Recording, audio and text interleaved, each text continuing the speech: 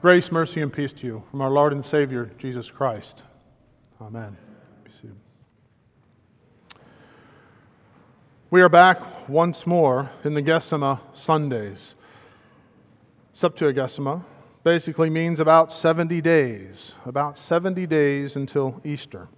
The three Gesima Sundays mark a pre-Lent season in the church year that is distinct to the one-year lectionary. It is a period in which the grace of God is focused on, and this week, the simple fact that grace is undeserved. In the collect, we prayed, O Lord, graciously hear the prayers of your people, that we who justly suffer the consequence of our sin may be mercifully delivered by your goodness to the glory of your name through Jesus Christ, your Son, our Lord, who lives and reigns with you in the Holy Spirit, one God, now and forever.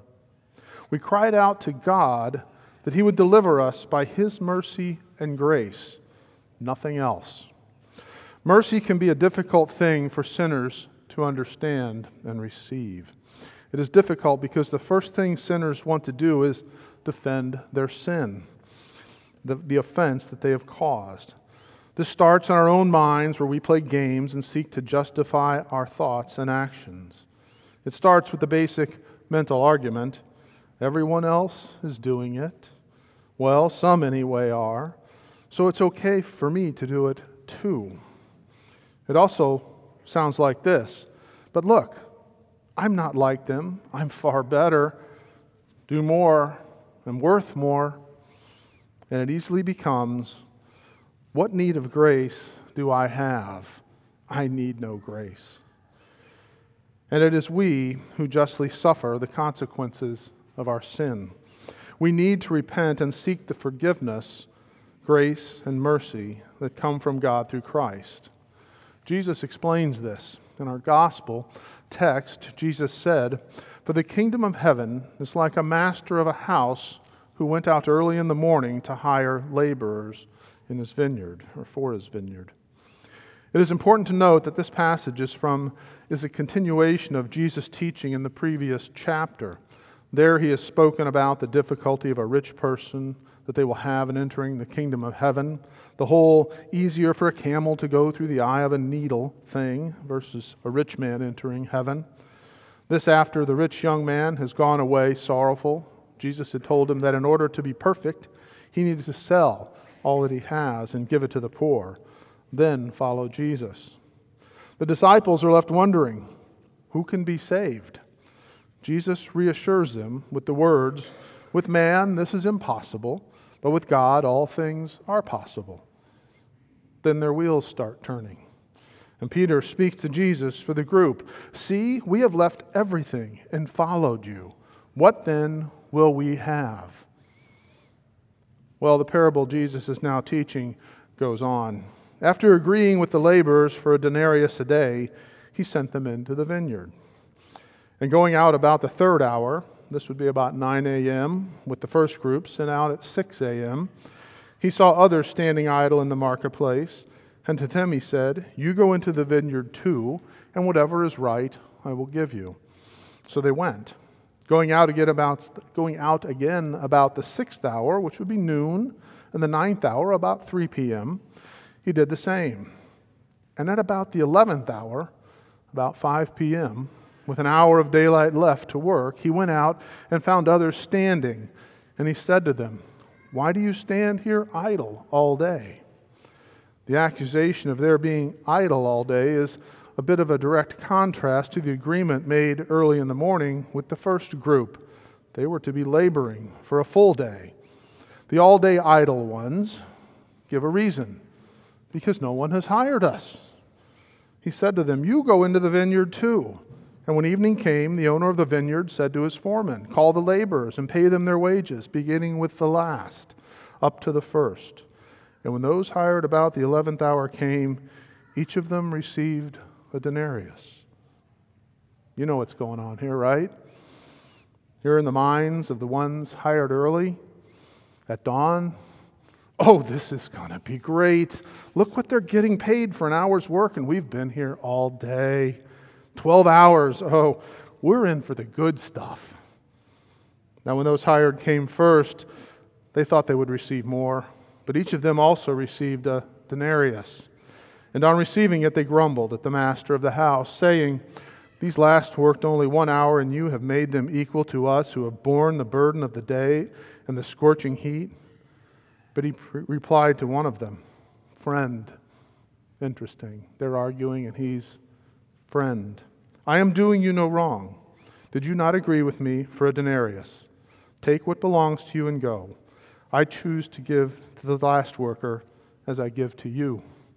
Am I not allowed to do what I choose with what belongs to me? Or do you begrudge my generosity? So the last will be first, and the first last." Leading into this parable, Jesus had answered the disciples' question that was voiced by Peter. "See, we have left everything and followed you. What then will we have?" Jesus told them, "Truly I say to you, in the new world, when the Son of Man will sit on his glorious throne, you who have followed me will sit on 12 thrones, judging the 12 tribes of Israel." Boom.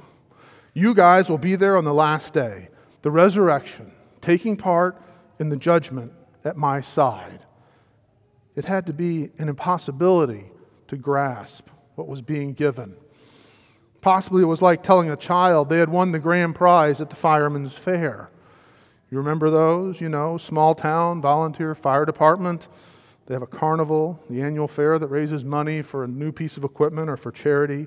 You give $1 or $2 out of your little plastic wallet and get a ticket, and you win a prize. A grand prize, possibly $1,000 or $2,000. A child can't comprehend $2,000. And what they really wanted was the new bicycle worth only $89 in the first place. Then Jesus says, "And everyone who has left houses or brothers or sisters or father or mother or children or lands for my name's sake will receive 100-fold and will inherit eternal life. All who have lost and given up, left what seemed like everything, jobs, family, home, relationships, for the sake of Jesus, will receive great reward, eternal life. But many who are first will be last, and the last first." Did you notice it is reversed at the end of the parable of the laborers in the vineyard? He then says, "So the last will be first, and the first last." All receive equally the mercy that flowed out of the hand of the master of the house. Beyond the first group, there was no discussion or agreement of what was to be earned. They simply went, worked in the vineyard, opened their hands at the end of the day, and received what the master gave them out of his mercy and his grace. The workers that were hired first did the earthly, human, sinful thing and complained about receiving what was agreed to. Imagine if this happened at Amazon or Walmart or where you work. Can you hear yourself? "Oh, come on, you know I've worked longer and harder than them, and you give them the same wage, the same earnings you gave me." Well, there would be lawsuits, the Twitter box would be exploding, and the first column of Drudge and Politico headlines, that's all you'd see. All because of generosity. Take what belongs to you and go. I chose to give to this last worker as I give to you. Am I not allowed to do what I choose with what belongs to me? Or do you begrudge my generosity? So the last will be first, and the first last. The kingdom of heaven is all upside down and backwards to the way of our sinful minds thinking. We want a reward. We want to earn it. We want a piece of that glory in attaining what the Master gives to those he calls and sends. I find it interesting that the next reading in Matthew, after the one appointed for today, is one which Jesus predicts his coming passion. And here we are at Septuagesima, talking about undeserved grace and mercy. Here's another reversal for you. And as Jesus was going up to Jerusalem, he took the 12 disciples aside, and on the way he said to them, "See, we are going up to Jerusalem, and the Son of Man will be delivered over to the chief priests and scribes, and they will condemn him to death and deliver him over to the Gentiles to be mocked and flogged and crucified, and will be raised on the third day. The master of the vineyard, that is Jesus, will do all the real work for the disciples, for you, and for I. He will suffer and leave all his glory for us poor sinners. Jesus, the innocent, punished for the wicked. We will all inherit the kingdom of heaven, having been purchased with a price far greater than the labor of the day or of a lifetime of days. But Jesus, look, see, we have left everything and followed you. What will we have? Peter, the disciples, you and I, we have no idea what everything is. We are like a child, and we often want the glory of what might be in this life. Like a child, we want the shiny new bike and cannot comprehend the $1,000 or $2,000 or the glory we have been promised, the eternity that awaits us in the presence of our Lord.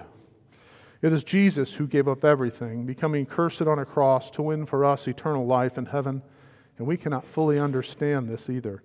His suffering, his humiliation, separation from the Father, and a cursed death. And he gives all the glory of his resurrection to us freely by faith. He gives it freely. He gives us faith to believe in him through the power of the Holy Spirit.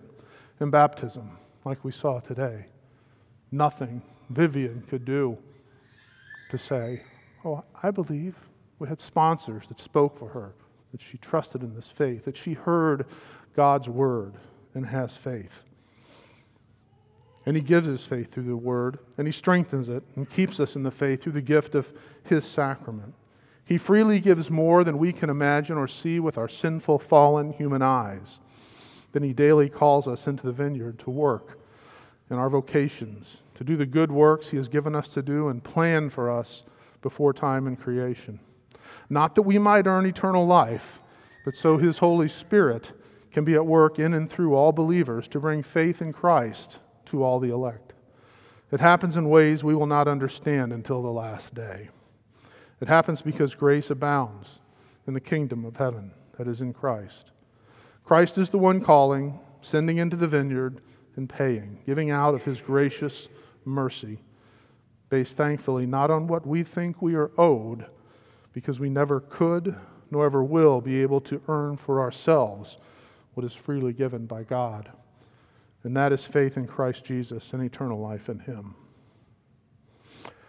O Lord, graciously hear the prayers of your people, that we who justly suffer the consequence of our sin may be mercifully delivered by your goodness to the glory of your name, through Jesus Christ, your Son, our Lord, who lives and reigns with you in the Holy Spirit, one God, now and forever. Amen.